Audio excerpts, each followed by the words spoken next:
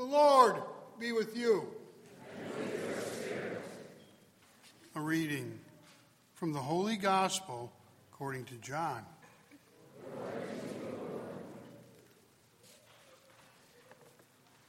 Before the feast of the Passover, Jesus knew that his hour had come to pass from this world to the Father. He loved his own in the world, and he loved them to the end. The devil had already induced Judas, son of Simon Iscariot, to hand him over. So, during supper, fully aware that the Father had put everything into his power and that he had come from God and was returning to God, he rose from the supper and took off his outer garments. He took a towel and tied it around his waist. Then he poured water into a basin and began to wash his disciples' feet and dry them with the towel around his waist. He came to Simon Peter, who said to him, "Master, are you going to wash my feet?" And Jesus answered and said to him, "What I am doing, you do not understand now, but you will understand later." And Peter said to him, "You'll never wash my feet." And Jesus answered him, "Unless I wash you, you will have no inheritance with me." Simon Peter said to him, "Master, then not only my feet, but my hands and head as well." And Jesus said to him, "Whoever has bathed has no need except to have his feet washed, for he is clean all over. So you are clean, but not all." For he knew who would betray him. For this reason he said, "Not all of you are clean." So when he had washed their feet and put his garment back on and reclined at table, he said to them, "Do you realize what I have done for you? You call me teacher and master, and rightly so, for indeed I am.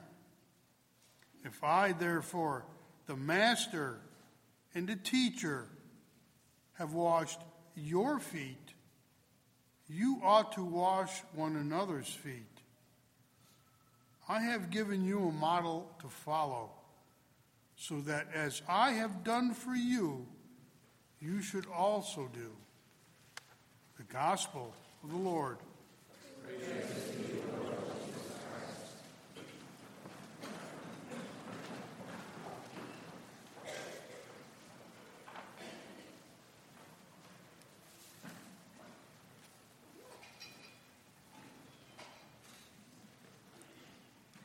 We have come here for a number of reasons.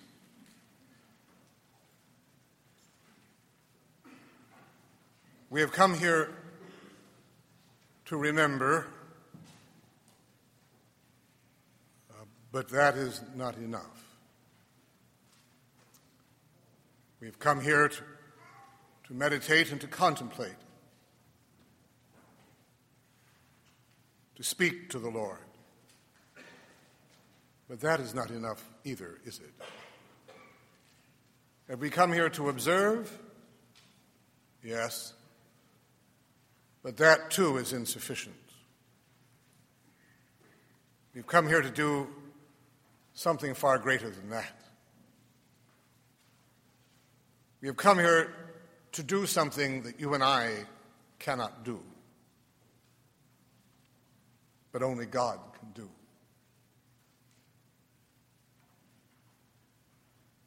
At the Last Supper,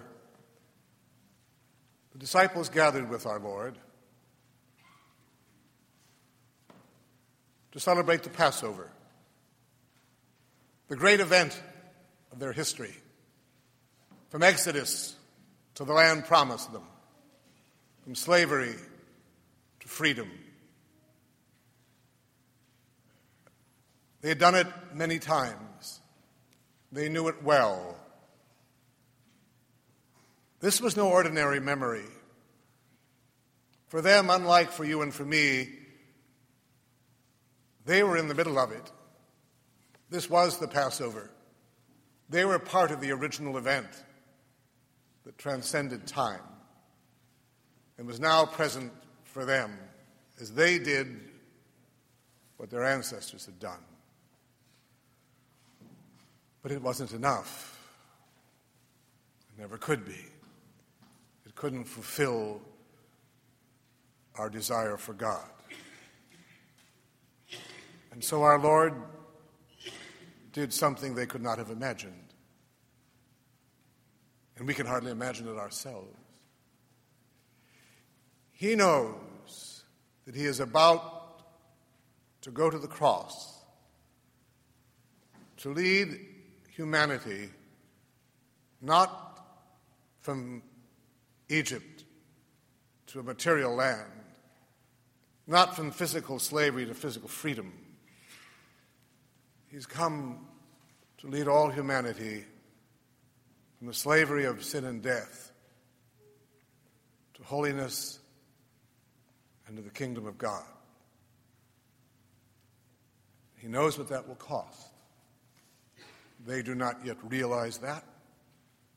The price will be the cross. And so, before he goes, he takes that great mystery that is about to come and makes it present for them now. They must have wondered what he meant. He told them about it in the Bread of Life discourse in St. John's Gospel. Many of his friends left him. They would no longer follow him because of what he was saying. And Peter had said, "Lord, to whom shall we go? You have the words of eternal life." And so now he gives to them that gift, the new Passover. But not simply in a ritual or an action. That's there too, yes. But he promises to remain with us until the end of time. He promises that his sacrifice, death, and resurrection will remain with us to the end of time. How?